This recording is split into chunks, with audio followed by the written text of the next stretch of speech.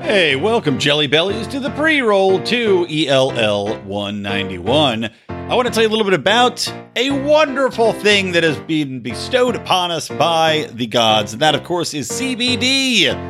And we happen to have a great resource for you. That is the North Spokane Hemp Company. You can find them at northspokanecbd.com. They've got all the tinctures, they've got all the oils, they've got all the flowers that you might need to take care of your ailments, your pet's ailments, help you sleep. For me, I just completely jacked up my neck muscles yesterday. I don't even know how it happened, but North Spokane CBD is going to help me get through the night, help me sleep, and help me recover. So check them out. Use the promo code LIONS for 15% off. Again, www.northspokanecbd.com.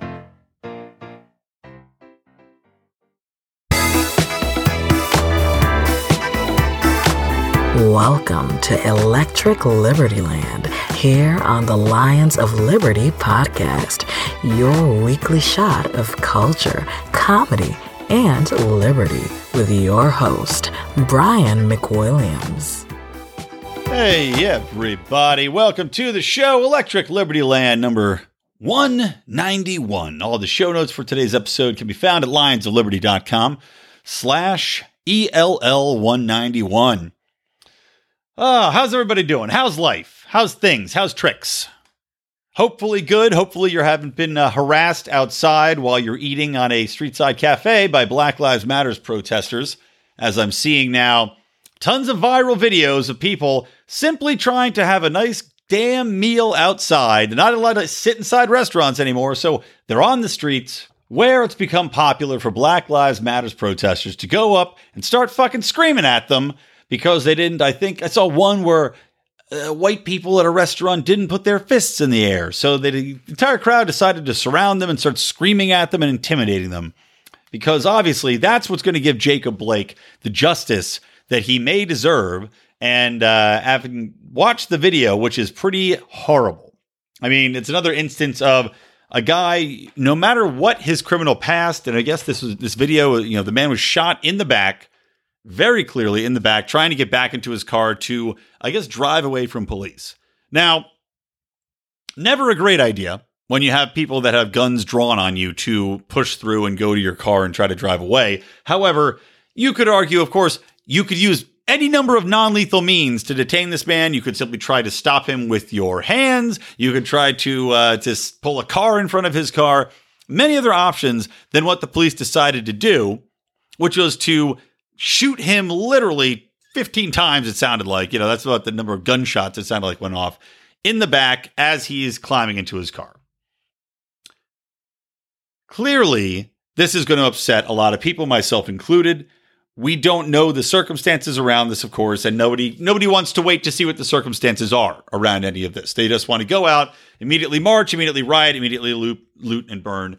And that's what's been happening. Kenosha, Wisconsin is where this man was shot. And like I said, it seemed like people were saying it was in front of his kids, which is extra horrific. So instead of saying, okay, this is terrible, we've been out protesting and talking about this exact thing, why is this message not getting through? Why have these police departments not altered the way in which they are handling encounters with individuals like this to avoid this type of outcome for a man who did not look on the video I saw like he was being violent? It just looked like he was trying to get back in his car.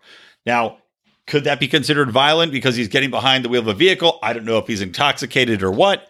Maybe. Does he deserve to be shot in cold blood immediately in that manner? Absolutely not.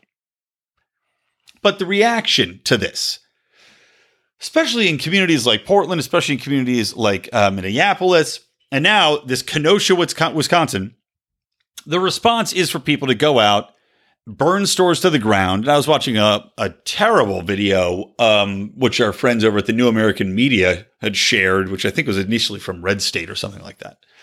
But it's of a guy who's a business owner. He had inherited the store from his parents. They've run this family store for 38 years. 38 years, burned to the ground. Burned to the fucking ground. This guy's never hurt anybody. He hasn't done anything. He hasn't killed any black people. He's not racist. He's not going out of his way. He's just trying to live his life in the best possible way he can. he now has destruction surrounding him. I was talking to a client of mine, a public relations client of mine here up in she has got several stores in Hollywood, and I'll just leave it at say they're technology stores. And she was saying, yeah, I was talking to her. I was like, yeah, I know that during the looting that was going on that your stores got hit. And she goes, yeah, well, stealing's one thing, but do they have to burn them down? And I didn't even realize that had happened. But I guess not only did they steal all the expensive tech equipment, which of course is all insured if you have a business, but they also burned it to the ground. The entire building. Because fuck computers? I mean, what's the goddamn logic? And we're seeing the same thing happen now. What's the logic? How does anyone benefit by wanton destruction of private property? And the police aren't doing anything about it. You've got these Black Lives Matter protesters who everybody I saw in this one video or this one picture is fucking white, by the way. Bunch of goddamn white dickholes in Wisconsin out there screaming at people on the street because they're not putting their fist in the air in solidarity. How does that help your cause? How does intimidation, destruction of property, and violent actions help your cause? These fucking people don't get it. Just like when I bitch about the Libertarian Party and Joe Jorgensen supporting Black Lives Matter as they continue to tweet out Black Lives Matter shit, it's different to try to appeal. If you're the Libertarian Party or if you're Black Lives Matter at this point in time, and you think that this is a winning message to appeal to people who are looking at the violence, looking at loss of property, loss of livelihood, people's lives being destroyed, violent people, violent actions, people getting drug out of cars and beaten within an inch of their life in the street. And you think, well, yeah, they're going to get it. They're going to come around to our side because what we're doing is right. This is just. We're taking back we're taking vengeance for Jacob Blake. Well, the people that you're destroying, they don't know who Jacob Blake is. They didn't personally do anything to Jacob Blake. If they're white, they're accusing him, you're white, you're part of the problem, you're part of the white system that's keeping us down and keeping us oppressed. And this is something I'll get into with the DNC RNC stuff too, because that was like a message of the DNC during this entire convention. Systematic racism, everybody's oppressed. And then you've got the RNC on the other side and Tim Scott, who gave a fantastic speech, telling you the opposite. That America's not a racist country. So if you're out there screaming at people, breaking everything in sight, again, in Kenosha, Wisconsin, Black Lives Matters protesters or just fucking hooligans are out there smashing random cars in parking lots with baseball bats, just bashing in the windows, bashing in the windshields, stealing shit out of the back of the car. Do they know? Did the license plate indicate who's white and black in this scenario? Do I miss it? Do the people that have fucking owls on their license plates as opposed to the snowy pines that you can opt for at the DMV, is that black versus white? Do we know? Is there a chart somewhere that I can download as I'm bashing these cars? It's just so stupid. And you see again and again, Black Lives Matter support has gone from something like 75% support throughout the nation. Now it's going to be, especially after this, it's going to be down around 20, maybe less. I mean, when you've got a large portion of the black populace that is now against Black Lives Matter, the movement, because of the violence it's taken, because of the defund the police that they're calling for in communities that are already heavily riddled with crime and violence. What does this solve?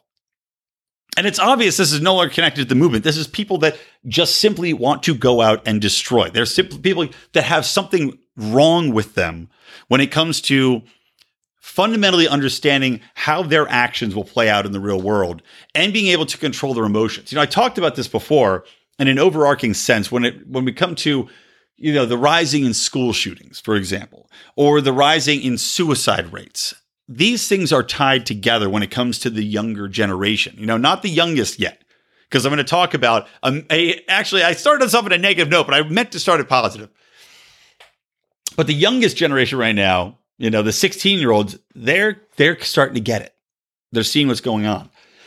The generation above them, the high school seniors that are going out, or the freshmen in college that are going out, or current seniors in high school and those who are already in college. These people have been living a life of isolation, wherein they're still dialoguing on social media, but they're not necessarily dialoguing in person. You've got these people that are on the outskirts of society, not the main people, but people on the outskirts that are getting pushed away, that are not learning social interaction skills, that are not learning how to deal with their environments, how to deal with other people, how to deal with disappointment, how to deal with rage in a way that's not going to simply be explosive violence. You're seeing that in school shootings. You're seeing it now with these Antifa fuckers and the Black Lives Matter protesters that are the violent ones, with these kids that are in the streets breaking cars and screaming at people and threatening to beat them up. This is all interwoven. And that's why we're seeing any little spark, an excuse to go crazy. Let's go. Let's run out. Let's go destroy shit. Because number one, they know they're going to get away with it. And number two, they don't have the capability to have a dialogue about it. They only have the ability to react viscerally. And this is something that, again, social media, echo chambers, being secluded, and also just a lack of parenting, a lack of cohesion family units, and a lack, honestly, if we're going to talk very plainly about it, a breakdown of cultural institutions and cultural norms. This is something the left has long protested against, cultural norms as a great evil, but they are not. They are vitally important to keeping a society together wherein we are all going to agree to operate and pass on to our children, and our children will abide by these rules voluntarily, to have a society in which dialogue, freedom of speech is respected. You can have arguments between people and not have it come to blows. You're not just resorting to wanton intimidation and violence and destruction to get your way. And we're seeing that fall apart because they are being taught that the system, this cultural norm, is a system of violent oppression, even when it is fucking clearly not. And they're being taught that this is a racist world and that everyone in it plays a part in it's the, God, I'm blanking on the phrase right now. Oppressors and oppressed, right? So no matter where you are, these people are all being taught that they are the oppressed. It doesn't matter if you're a fucking middle income white kid from the suburbs. Well, you've been oppressed in some way, and you are also the oppressor in some way. So you've got these two different narratives that you've been preached to, where you are both God and the devil. But you're looking around, you're like, well, I don't feel like a God. My life is, I still have to go out and work, and I still have people yelling at me and telling me that I'm shit all the time. I still have stress to deal with. I still have to figure out what the fuck I'm doing with my life to deal with. But at the same time, you're told you have to fight for the oppressed that you're oppressing. So there's a lot of mental anguish going on in these people who are not going to accept that, well, why don't we just have a conversation about it? No, they have to go out and fight. You have to rise up and smash. Because this is what the left is preaching. This is what mainstream media is preaching. This is what academia is preaching right now. And as you can see, the result is pretty fucked up. And we're seeing it every single time there's any instance. In Portland, there doesn't even have to be a reason for these things to happen. They just continue to protest and bash shit and break shit all the time. I mean, we're seeing something like, I was reading an article about Portland businesses just fleeing the area. No shit. If you're a Portland business, why would you stay there when you've got 80 nights of rioting, of looting, of people just breaking everything in sight, of shattering storefronts, of going to suburbs in the middle of the night? Again, how is this helpful to your cause? These Black Lives Matter protesters and organizers in these fucking communities, going to suburbs or going to communities that are families in houses on the streets and honking and yelling and screaming and breaking windows and saying, "Wake up, motherfuckers," which is literally happening. How does that help you? Do you think you're converting anybody that way? This is like when libertarians go up and scream, all taxation is theft at people without any context or without any forewarning or dialoguing or seeing what issues you agree on. It is having the opposite effect. You need to find dialogue. You need to have common ground. You can't just go up and scream at people. And more than that, I mean, libertarians, we respect people. We don't want to take their shit. We don't want to hurt you. We'll leave you alone. We might not agree with you. But when you have people literally trying to ruin your life, ruin your children's lives, terrify your kids as they're lying in bed by going down in bullhorns in the streets and people with protest signs and fucking pitchforks or whatever else they're carrying around there, that ain't getting it done. All that's doing is driving people into an authoritarian mindset where they want the cops to come in and they want the cops to start fucking putting bullets in heads. I guarantee you. That's what those people are saying. So for every Jacob Blake riot you see now, whereas everybody was behind it, right? When George Floyd died, everybody was like, this is outrageous. This Jacob Blake situation, everyone would have been completely behind it. This is horrible. We can't believe what we're seeing here. Something needs to be done. We need to continue this conversation about how we change the basics of policing to avoid this. But instead of that, you're going to have people go, oh my God. And then they see massive violence and burning and looting and people screaming at their children. And they say, you know what? I feel bad for that guy. I'd still like to see a lot of bullets put in a lot of heads of these fucking people that are rocking through the streets and ruining my shit and burning my stores down. How does that help? Absolutely idiotic. All right, but that's not what I want to start on. However, that's the way it went. What I wanted to talk about was the kids are going to be all right. I'm telling you, I had a really eye-opening experience this past weekend. I was at a barbecue at my a few, friend's house that just moved in about a block away from us. So I'm at this barbecue at their house, and two of my super lefty friends were there, good friends of ours. And I mentioned my one lefty friend before. I don't mention him by name, but he and his wife were there, and they brought their daughter, who's 16. She just got her learner's permit. So I'm sitting there, and I'm talking to the parents, and they're kind of just being annoying because I got my baby there, and they're like, "Oh, Kamala," to the baby, and I'm like, "Okay, whatever." And the wife, who I actually had a long conversation with later that night about, not wasting her vote by voting for fucking Sleepy Joe, Dementia Joe. But not wasting her vote, and instead voting for Jo Jorgensen, and voting for a third-party candidate, even if she's not lockstep with libertarianism, which of course she's not. She's very progressive thinking, mostly I think because her husband's brainwashed her to be so. But I had a conversation with her about, we need to have other options. She'd agree with me that these are both crony corporatists, they're corporate elitists on both sides, the Republicans and the Democrats, that they've done nothing. We talked about how California's got more homeless out there. We're spending millions, how poverty levels haven't changed, how education is in the shitter despite all the money spent in it. And I'm like going, why would you support this?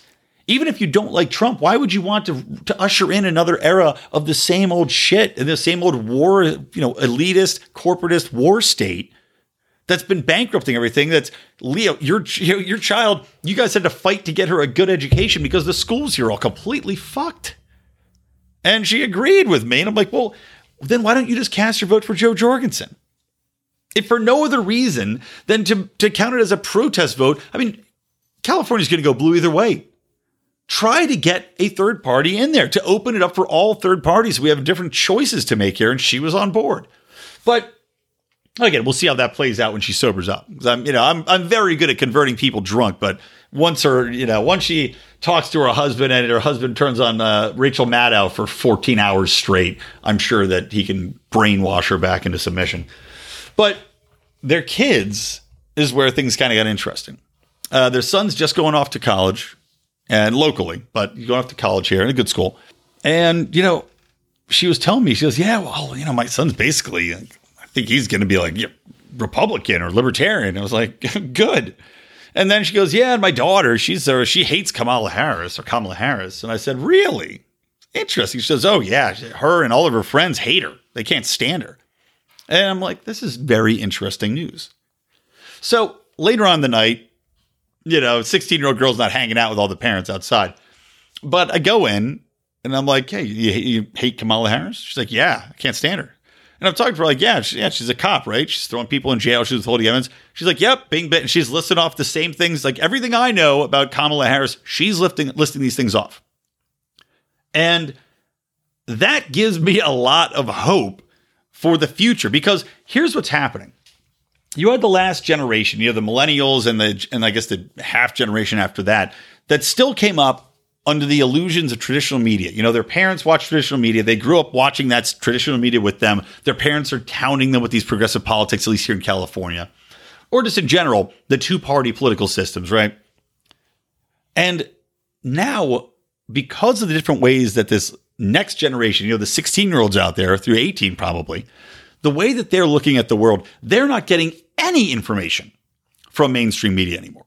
They are literally questioning all of the information that's being passed down from on high because meme culture and tweet culture and everything else culture has been it's really provided a subversive counterpoint. And we've seen this happening. I mean, for us, obviously, I'm on social media, but I try to avoid it to the extent that I think it's cancerous.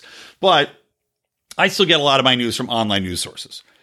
The new generation, they're getting their news from I don't even know where. Again, memes, passing back and forth, news links, TikTok feeds, live feeds, whatever it might be. They're definitely not getting it from the places that are telling them who to vote for in this corporate elite system. And they're seeing a lot of education that's getting pushed through, pointing out how bad these candidates are. I mean, the fact that this 16-year-old girl and all of her friends, and if all of her friends think it, probably the broader spectrum of young people around that age are probably on board with it, because you know how these things go. So if all this is being shared among these 16-year-old communities, maybe Kamala Harris can get in there because people are dumb enough to vote for Joe Biden. I don't know. I still think Trump's going to win in a landslide, and everything that's been happening has made me think that more and more, including the messaging that's come out with the RNC and DNC I'll get into in a second. But if they're opening up to this, we actually might see a change in our lives finally coming to fruition where the two-party system is not going to remain on top, because they're going to see how bad these candidates are, how things are propped up, how they're manipulating records, how they're manipulating personal gain, who's supporting who leading into this. They can dig up the records of these people far more than was ever possible in the past. And you've got social media personalities that are putting out memes and shit that are shared so quickly where people can go, okay, what the hell does that mean? Kamala's a cop. Let me Google Kamala's a cop. And then it takes them down that hole of education where they find out what's really going on. So, I mean, shit, I'm happy as hell. The fact that in general that a 60-year-old cares about criminal justice issues, about this woman's prosecutorial, yeah, that's probably a word, record, more than the fact that, she's a certain color and she's a chick. That's fucking awesome.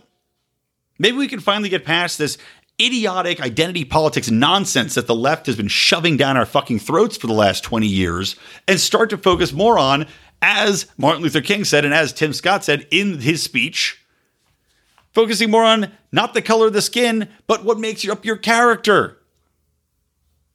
These people have been, again, this household that this girl grew up in, super woke nonsense all the time. If there's one thing that I fight about with my friend, it's the woke bullshit that he pushes through. Like there was a meme somebody sent because football season's coming up, right?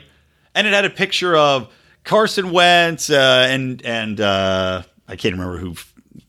Dwayne Haskins, I think, is the Redskins or the Washington football team's quarterback now. And then you had, whoever, Dave Jones, the new quarterback for New York Giants on there. And they all dressed up as, like, what if they looked like women? And somebody photoshopped them so they looked like chicks. And then they had the Cowboys quarterback, Dak Prescott, and it just looked like him. They didn't Photoshop it. Of course, the joke is that he's already a chick. Ha, ha, ha. It's a dumb joke. But again, who gives a fuck? It's innocent. It's funny. You look at it. It's a visual thing. It's funny. Okay. So my one buddy, my woke buddy, he texts back. He goes, stay classy, guys, making fun of women. And it's like, dude, shut the fuck up. Number one, who are you trying to impress here in this group? We're already all your friends. Why are you trying to look so woke and knowledgeable? We can't. We have to treat women with respect. We can't have a joke. You can't make a joke about women. Why? What are you trying to prove? So anyway, it's interesting to see, though, that and you see this all the time, the counterpoints to the constant barrage of woke nonsense. And in this instance, it looks like the kids are going to be all right. So welcome. It's funny. I'm hoping she's not going to listen to this episode because I told her to listen to the Lions of Liberty podcast if she wants to know a little more about libertarianism. So she may be listening to this right now, in which case, welcome. And sorry for talking crap on your parents. All right. I'll be right back after this. Ross Ulbricht is serving 2 consecutive life sentences plus 40 years for creating a means for individuals to anonymously make online exchanges using Bitcoin. His actions did not create victims. For nothing more than creating a marketplace, the government locked him up and threw away the keys. Let's get Ross pardoned and get victimless crimes off of the books. #Free Ross. Free Ross. Oh, yeah. So that is a track, or the lead-in to the track you're hearing play behind me right now, from a man that I love dearly like a brother, Tyler Colford, who I have hung out with many times at PorkFest, also goes by the moniker Crypto Man with a K. This song, hashtag Free Ross, that's the name of the track, is to bring attention to the plight of Ross Ulbricht, who of course created Silk Road and was jailed for simply providing a platform for people to interact voluntarily with each other. I mean, the man's been put away for an untold amount of time. I mean, ungodly sentence. 2 life sentences plus 40 years, something like that. Impossible to ever get out of jail. And not for murdering somebody, not for taking children away. No. For providing a way for people to traffic voluntarily outside of the government's purview and in substances that they don't like. So this song doesn't only draw attention for Ross Ulbricht himself, but also for the entirety of the criminal justice system for putting people in jail for non-violent crimes and keeping them there for the rest of their lives. So please listen to it. Listen to it on repeat. Buy it. All of the money raised from this is going to go to the Free Ross Project, guys. This is a very important cause. Reasons behind it. Cato's behind it. We're behind it. You should get behind it too. Thanks for everything you can do. And Free Ross, baby. Hashtag Free Ross. Okay, welcome back to ELL 191. Let's get a little bit into the DNC, RNC stuff. And of course, I got to wait. I'm going to record some of this, and then I got to wait because Rand Paul is set to speak tonight when I'm recording it on Tuesday, and I want to see what he has to say. Be perfectly honest, I did not watch a second of the Democratic National Convention other than to literally flip it on. As I mentioned last show, flipped it on, went, Jesus Christ, this is the most boring, ineptly produced thing I've ever seen in my life. I mean, just looked like a public access channel. And even more so because I don't know if you guys caught this out there, but I got to play it for you real quick. This was a music video that, to describe the scene for you, it was a music video that has I guess a well-known black singer who I'd never heard of him before, but he looked kind of familiar. And he's named Billy Porter. But Billy Porter gets up there, and Stephen Stills of Crosby, Stills and Nash playing the Buffalo Springfield's protest song for, what is it, For What It's Worth? Yeah, For What It's Worth is what it's called. And it just is, Billy Porter comes out, and he's in this weird draped outfit, and he spreads the cape out. It's like a cape back thing, and he looks like he's doing the Batman, and it's got this cheesy ass fucking, chroma keyed background in it that he's dancing around in front of with American flags, and then kind of like Black Lives Matter protesters of athletes. And Stephen Stills is in the back, just looking old and decrepit as possible, just, with his guitar resting on his fat belly, tweeting on the guitar. Let me just play a quick snippet of it, and then we can laugh and move on. But it kind of encapsulated the Democratic National Convention to me. I didn't see the other performances from the Chicks, as they took out the Dixie, or from Billie Eilish, who I could give 2 fucks about. But anyway, just listen to this real quick.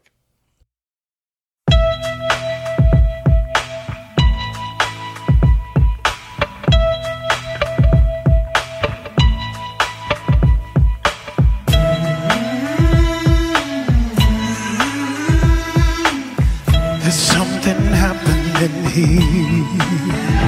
What it is ain't exactly clear. There's a man with a gun over there telling me I got to beware. Think it's time we start. Children, what's that sound? Everybody look what's going down.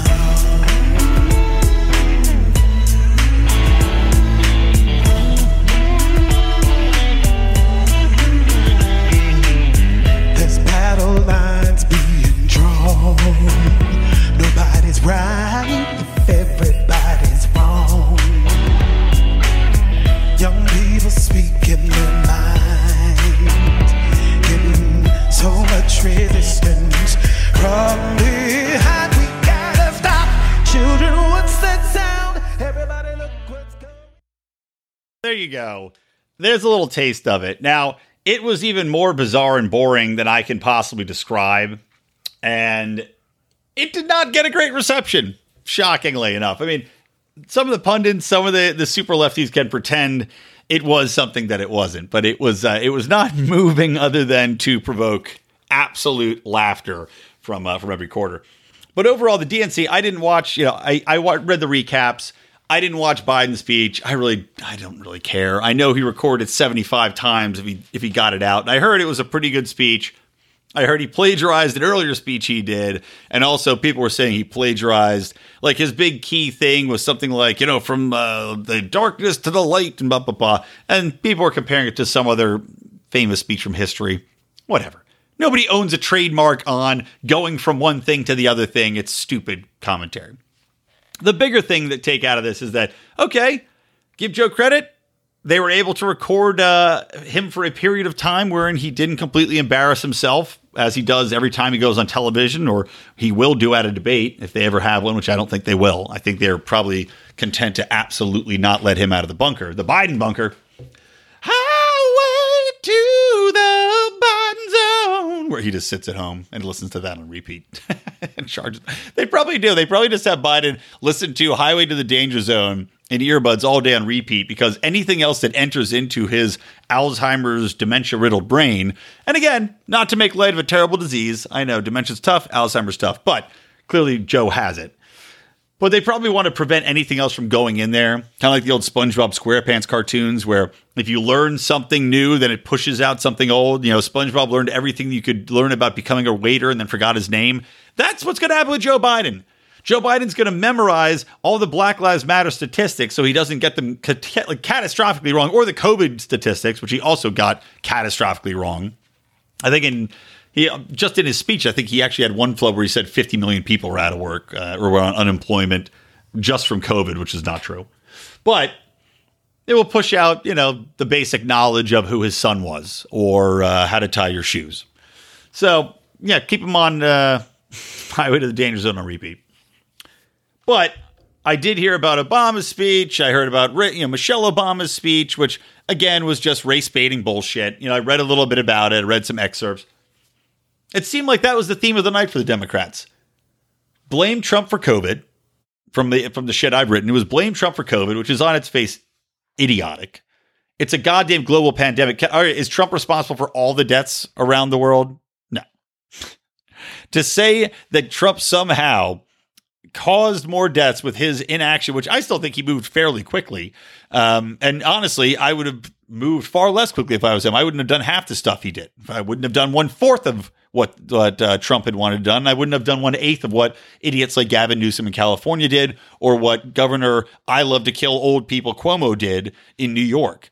But yet you've got Cuomo on stage speaking at the DNC, patting himself on the back for how he handled a pandemic that fucking ravaged his city, and which currently has exoduses by major companies and people, just general people that lived in the city, are selling their apartments, they're selling their houses, they're getting the fuck out of there. Good job, Cuomo. So anyway, it was all doom and gloom, though. And, I saw there was a story that I was reading about a pollster, and I don't know if this pollster is from the left or the right. I can't remember. It was on Fox and Friends, so probably leans right. Some sort of polling for a Republican think tank is my guess. But she was on there saying that after the first night of the Republican convention, people were pretty much pleased with the way it went. And independents especially had said, well, yeah, it's pretty good. I give it like a B+ or something like that. And even Democrats said they gave it a C, which is shocking, as you think it would be F's all around. But that's the difference in messaging, like I was talking about earlier with these Black Lives Matter protesters and these violent, assholes who are out there lighting stuff on fire. They don't get. And again, the Libertarian Party doesn't get with its messaging and adoption of this Black Lives Matter rhetoric. Even if they don't support, quote unquote, the movement, when you're using the hashtag, you are supporting the movement. You are supporting everything that movement does. And currently what that movement does is take on violent actions and destroy people's lives under the guise of fighting for equality. So you had the Democrats out there talking about how America is a horribly racist place. You have Michelle Obama lecturing people from her, from a position where your husband got elected twice. You are one of the most powerful women in the world. You still are one of the most powerful women in the world, respected and adored by, 80% of the populace. I'm on the outside of that.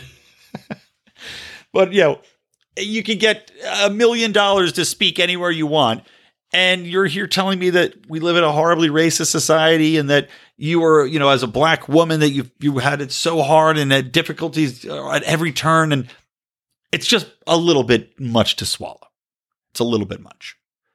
And if you're the average person watching this, who, again, for the past 20 years has been inundated with identity politics bullshit, if you're living in a city like New York or California, which the Republicans rightly hammered California for being basically, a paradise turned into a shithole because of the Democratic leadership that's in place here.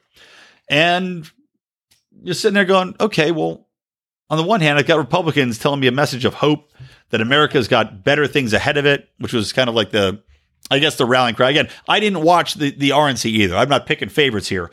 I'm not going to watch either one of them. The only thing I watched was a little bit of speeches from the left, a little bit I watched Tim Scott's speech, and I'm going to watch Rand Paul's speech. But, Tim Scott, South Carolina senator, Republican, only black Republican senator. He gets up here and gives the best speech of the night by far. And overall, a very good speech talking about how he is growing up in the Deep South. He went from a divorced parents' household at the age of 7, moving in with his grandparents in a 2-bedroom house where they were all sharing one room. His grandfather literally was a slave picking cotton. And he said, the famous line of the night, he goes, look, in one lifetime, my family went from picking cotton to Congress. So don't tell me this is a racist nation, and I'm paraphrasing here, but don't tell me it's a racist nation. Don't tell me that we have, that we haven't done anything, that we live in a systematically racist position and that you can't get anything done and that every white person's against you. He says, yeah, we had a rough time in the past, but would I want to go back? No. We've made a lot of progress here. Again, from cotton fields to Congress. One lifetime for this guy. And he sees things getting better on the way forward, but again, not under this democratically run system wherein you've got people telling you that you have to give up your property. Like, again, if we're going with Black Lives Matter, they have to turn over your property, that you have to accept that if you have any whiteness in you, that you are at fault and that you must bend down and literally kiss the toes of black people in the streets and all this other crazy shit, while raising your taxes, while giving droves of money to people that are homeless and supporting homeless people and not clearing them out and letting your cities burn and rot and seeing your property values drop. These are, if you're the Democrats versus Republicans, these are messages of anxiety, of division, and of more of the same shit versus messages of hope. And just from a purely positional standpoint, a branding standpoint, people that are in the middle, why would you go with the Democrats? Why would you be attracted to a message so negative, so scolding? Like Michelle Obama is sitting there scolding you as though you're a bad child who needs to be disciplined. Why is that attractive? We're all sitting here forced to be home. Our lives have been turned upside down. The most severe restrictions have been put in place by Democratic governors, Democratic mayors, that are telling us, well, it's horrible outside, and if you don't want to wear a mask and you're an evil person, it's like, it's all scolding. It's all, we know what's best for you. We're going to tell you how to live. We're going to tell you how to live your life. We know the way forward. You don't know shit, you ignorant hillbilly fuck. If you're watching this, whether or not you're a hillbilly fuck or not, or just a regular, everyday, middle-class person that's a white person, or just not a black person, or a uber-left, ultra-liberal college graduate, wokester, why would you not be more attracted to the Republican side of things? And I already said that I think you're going to see a large amount of the black population going in droves to the Republican Party. I'm hoping some of those come to the Libertarian Party. But again, it's the messaging is awful. If you're in these black cities and you've got these people going up there and telling you, talking about race and race and race and race, as you're literally in a city that is, like a Baltimore, for example, and you see a woman like Kim Klacik get up there, a black woman from Baltimore who was campaigning on, look at this city, look at the destruction, look how horrible and run down it's been ravaged by Democratic leadership. Why would you not go, maybe she's onto something? And on that same note, one of the things that I have talked about on the show numerous times. I think that all of you probably know, but I'll say it again.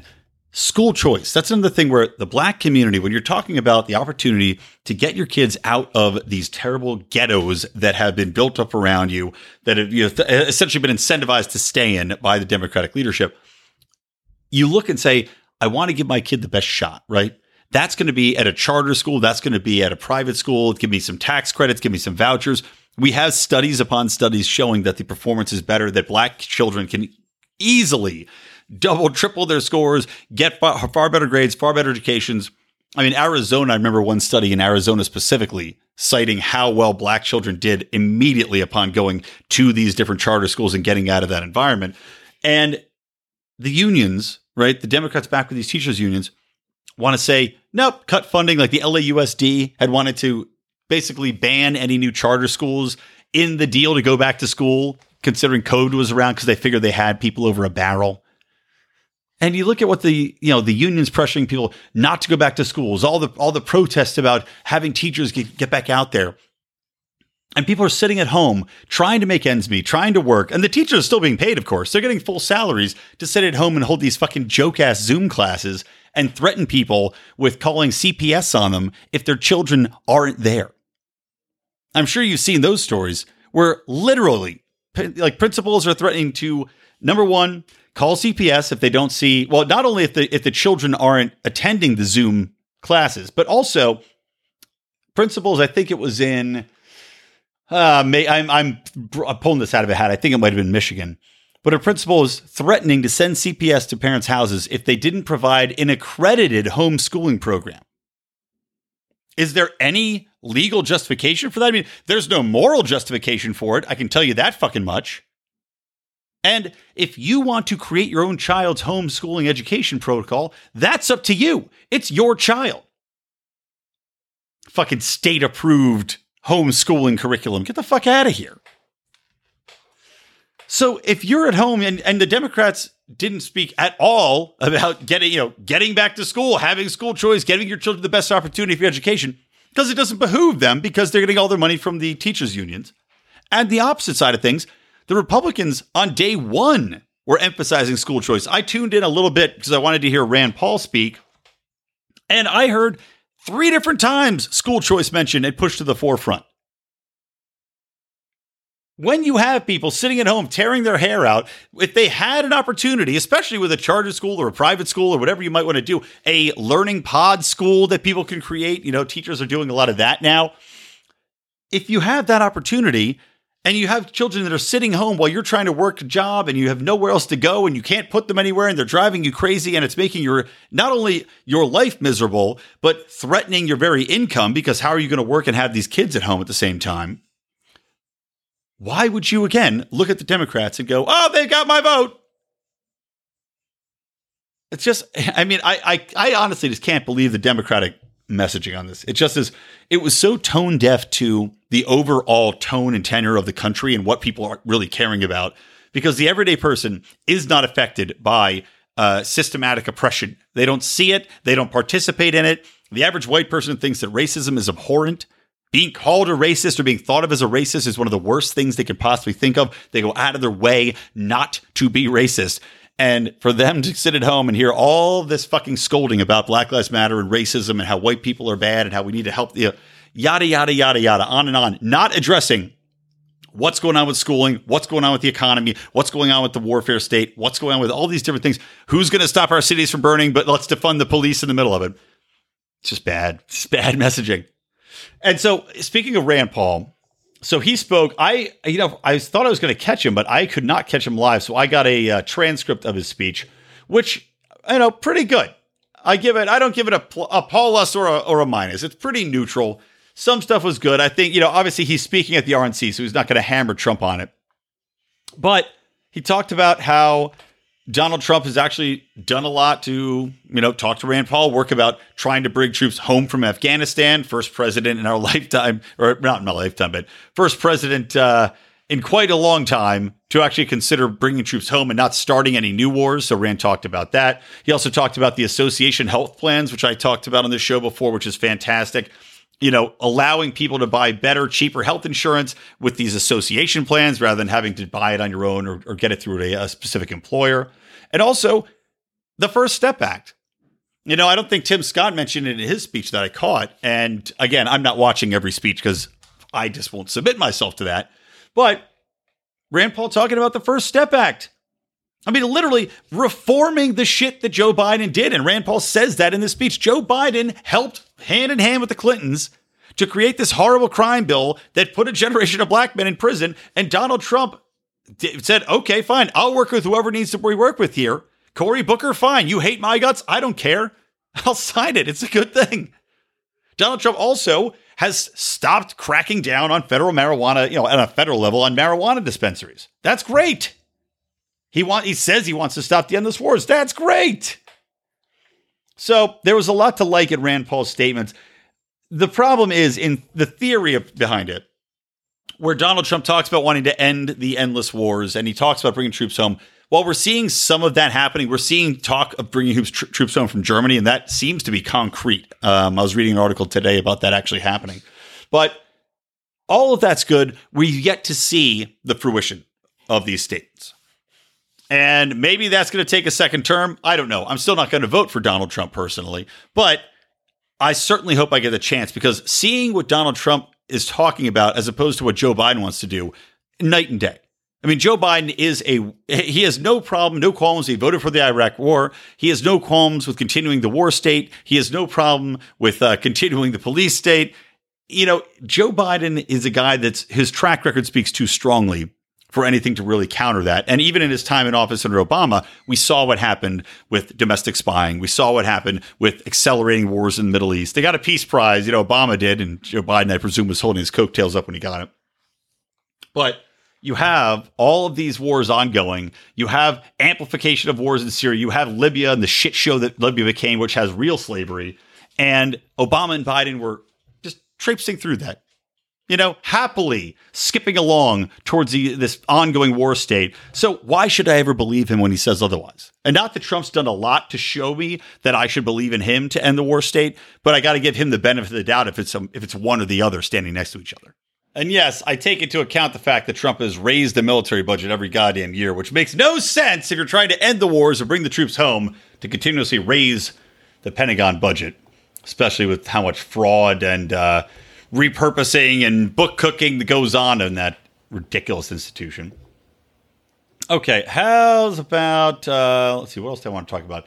I think that was about it. Oh, I got to talk about two quick things. One is Kimberly, I don't even know how to say her name. She was on Fox News, Kimberly Guilfoyle? I don't know. Guilfoyle? I don't fucking know. But I clicked on a video of her talking, and it was literally like Brick Tamland yelling at Anchorman. She's just like, she's speaking to nobody. There's nobody there. And she's just like, we love Donald Trump! It's like, God damn, lady. Tone it down, girl. You're like a guy jerking off to porn and yelling, you're so hot, baby! I'm so into you! It's like, he can't hear you. Nobody's there. She's not there with you, guy. Just jerk off quietly like the rest of us. Hide your shame. So that was weird. And then people, I think, were rightly calling out Donald Trump Jr. for just looking real strange. Like, he was giving a speech and his eyes were all watery. Maybe he was overcome by emotion. Maybe the lights were in his eyes and it was hot. But people were saying it looked like he was on coke. And you know what? If I was Donald Trump's son, I certainly would be too. Why not? Live it up.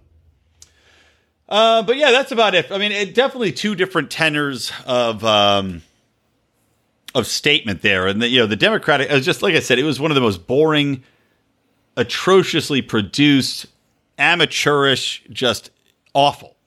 Like watching a school auditorium's, it's funny, on Bravo and Beer, we couldn't remember the fucking phrase for this. When the kids all come together, we're having, I can't remember it again. Kids, we're going to be having a seminar for children. I'm blanking on the name of it again, even though we figured it out on the other show. Anyway, an assembly. It's like watching an assembly. That's what the Democratic was. It was basically a badly put together assembly telling you how shitty you are and what you have to do to be a good boy. versus the Republicans, which I got to say, it's more life to it. It's definitely more upbeat. I'm sure they told people that, hit the highlights, because you don't want to come in and say how horrible it is. Although at the end of Rand Paul's speech, and this has actually been a theme, they talked about California, like, do you want the entire United States to become a California? And Rand Paul talked about how, you need Joe Biden stands for, our cities burning, our economy falling to pieces. And yeah, I mean, when you look at the state of a lot of these places that are really, really blue, I mean, Portland and New York and Minneapolis, etc., California somehow hasn't been as destroyed, although Santa Monica just got absolutely ravaged, as did some of the Melrose places. But it's a powerful message. And as I said, these BLM protesters and rioters and those who are allowing it to go on in their cities don't seem to understand that you are just driving people into the arms of the Republicans. I don't give a shit if Biden and Kamala are noted prosecutors, Kamala for being the worst of the worst. The leadership there, and overarchingly what the Democratic Party has aligned itself with the messaging of race war, is going to make people say, why would I want to have these people in charge again? And one thing, actually, the only thing that Tim Scott's speech pissed me off is he goes, this is a race between Donald Trump and Joe Biden. No mention of Joe Jorg. Too bad. Everybody's overlooking the Joe Jorgs. Sad state of affairs. Let's move on. I want to talk real quick about a couple more things. I do want to talk about Virginia planning mandatory COVID-19 vaccinations for all residents. Now, I guess under the state laws that were put into place there in Virginia's state constitution, or whatever it might be, it does allow people, whoever's overseeing their health, it does allow them to mandate vaccines for everybody, which seems like if you challenge the constitutionality of it, will not hold up in court whatsoever. But as our fellow lion Howie Snowden said, he will leave Virginia if they try to mandate vaccinations. And I think you're going to see a lot of people say, fuck that, especially when we have, what are there, 20 different vaccines being worked on? Donald Trump said he's going to push through one, even though the FDA doesn't want him to. Not that I'm a fan of the FDA in any way, shape, or form, mind you, but when you have vaccines coming out, you don't know necessarily what's going to happen, which is safe, which has been, pushed through more quickly than other ones, what the testing's been. And then you could just have some government stooge say, yep, we pulled a name out of the hat. It's COVID be gone. Yes, everybody shove some COVID be gone up your ass and make sure that you keep it in there for 24 hours, asshole clenched. Otherwise, we're going to put you in jail and separate you from your kids, which, of course, that's what they'll threaten. They'll threaten to take your children away from you because that's how all government mandates work. They always come for your children because government is a fucking horrible, monstrous organization that has no scruples and will use whatever hurts you the most against you at all times. Speaking of government monsters, Kim Jong-un, that little chubby guy named Kim Jong-un. Apparently he's in a coma. Yes, he is non-responsive and his sister Kim Jong-yo is gonna take control. That's what they're saying. Now, this could all be complete bullshit because there were rumors before that Kim Jong-un had died or he had a heart attack. And this is because people coming over from the border, their informants, who knows if they know is accurate.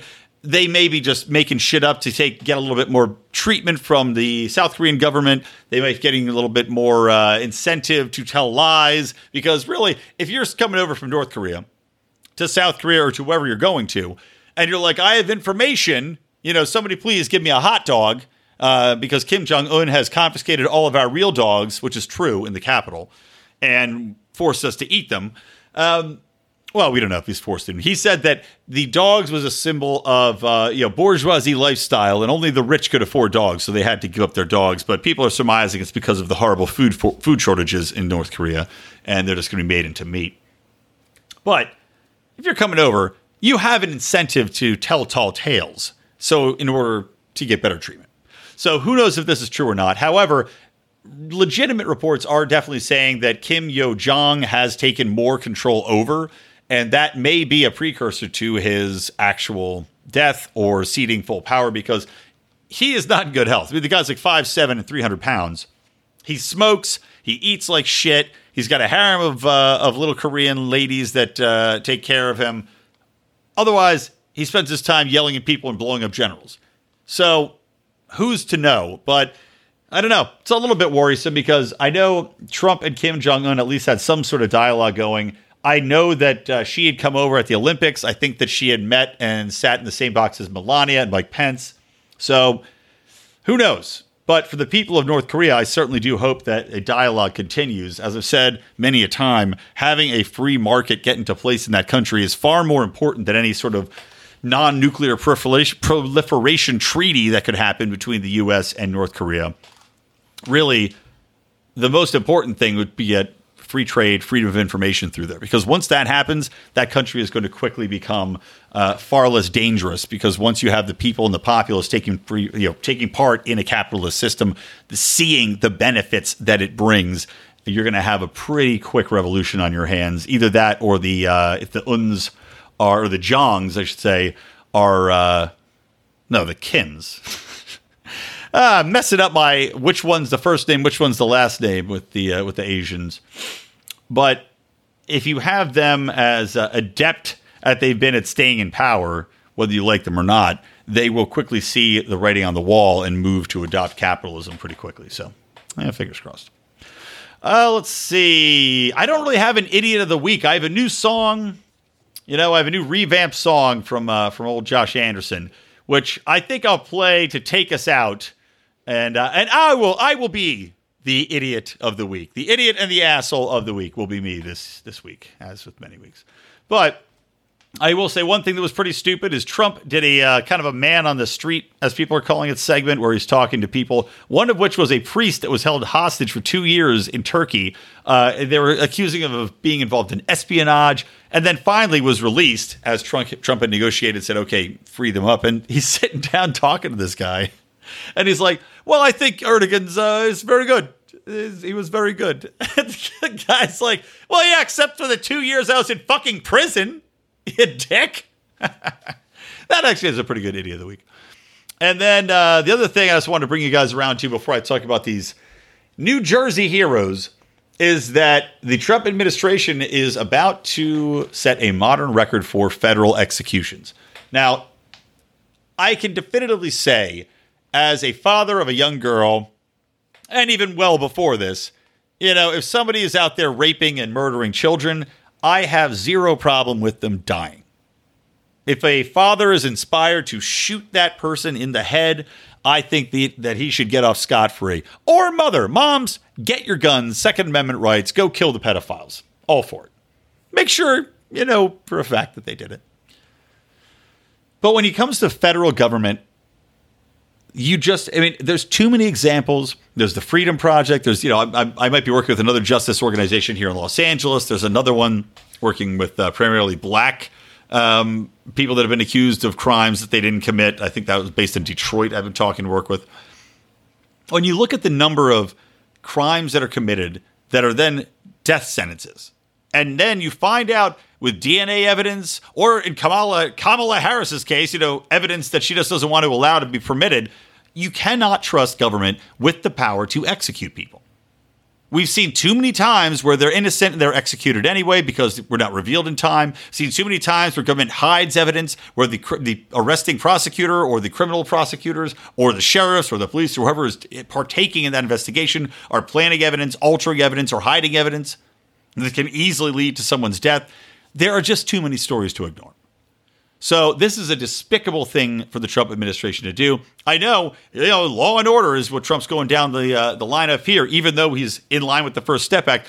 I ask how you can sign the First Step Act, which is getting people that have committed nonviolent crimes, allowing them to get back and get their lives on track again, and still be all for federal executions when you know that a lot of these people, maybe not a lot, that a percentage of these people haven't done anything. They are a victim of the system and a victim of corrupt individuals, and yet you are more than happy to put them to death. DNC, of course, they're not talking about that because they don't give a shit. All right, last thing on the show. These two New Jersey gym owners, you've probably been following this back and forth. They are basically in a war, all-out war with the governor of New Jersey because they own this gym called Atelis Gym. And let me bring up the story real quick so I can tell you what their names are. So the two guys that own the gym are named Ian Smith and Frank Trombetti. And this is in Belmar, New Jersey, which is kind of close to where I grew up. But not on the PA side is where I was, but I know where Belmar is. So he kept shutting them down. And they're like, look, we want to be open. There's no fucking science behind it. We don't agree with this. We think this is unconstitutional. And these guys have been some of the few to push back and just be like, fuck you. The cops boarded up their doors. They went in, kicked the goddamn boards off, and were like, we're open. Come in. Come on in. We're fucking open. And they contend that Phil Murphy, the governor of New Jersey's insistence on this quote-unquote emergency executive powers is going to force him into bankruptcy. And so they reopened. They use all the social distancing, the masks, the disinfection rules, and all this other shit. The governor has yanked their business license. So these guys, these modern-day heroes, these Adonises of the gym, have allied with a guy named Rick Mehta, a pharmacist who's running for the U.S. Senate. And so they turned the gym into Mehta's campaign headquarters. And this is a great excerpt. Gym owner Frank Trombetti, or the co-owner, said of potential government interference at the gym, quote, everyone who comes in here will be a volunteer for the Mehta campaign, and we'll be here to exercise our rights. And we're not requiring masks either. Hilarious. I fucking love it that these guys are standing up for their right to just do business and are using the government's own rules and opening up as a campaign headquarters against them in order to keep their gym alive and thriving, or at least to support somebody that can fight back for them. So good job there, guys. All right, that's going to do it. Hope that made sense. It's like my wife came in. Yeah, I've talked about this. My wife came in like 3 times while I'm recording it. So I'm like talking. I'm trying to finish up what I'm saying because I'm in, the way I talk. It's a stream of consciousness. I'm on a track. And if I get derailed from this track of thought, I will not be able to find my way back. I'll have to start the whole thing over again. So it's like 3 times. She comes in with the dog. She comes in to ask me something. She comes in holding the baby and just staring at me, holding the baby. And I'm like, staring at my 6-month-old and just like in the eyes as she's like, and I'm just like screaming about whatever for the next minute and a half until I can finish the thought. This is what it is. This is what life is, I guess, with a child and when you don't have a podcasting studio to go to. And I don't know if we're ever going to do that, frankly. I just need a room with a lock on the door. That's the answer. All right, guys. Reminder to listen to Bravo and Beer, our new podcast from me, John Odermatt, and Rico. That's every Thursday morning. Actually, it publishes late Wednesday night because we record Wednesday nights. But talking about all your favorite trash TV shows from the perspective of 3 drunk straight men. So it's pretty funny. Great stories, great recaps. Check it out. I promise you will like it even if you don't watch the shows.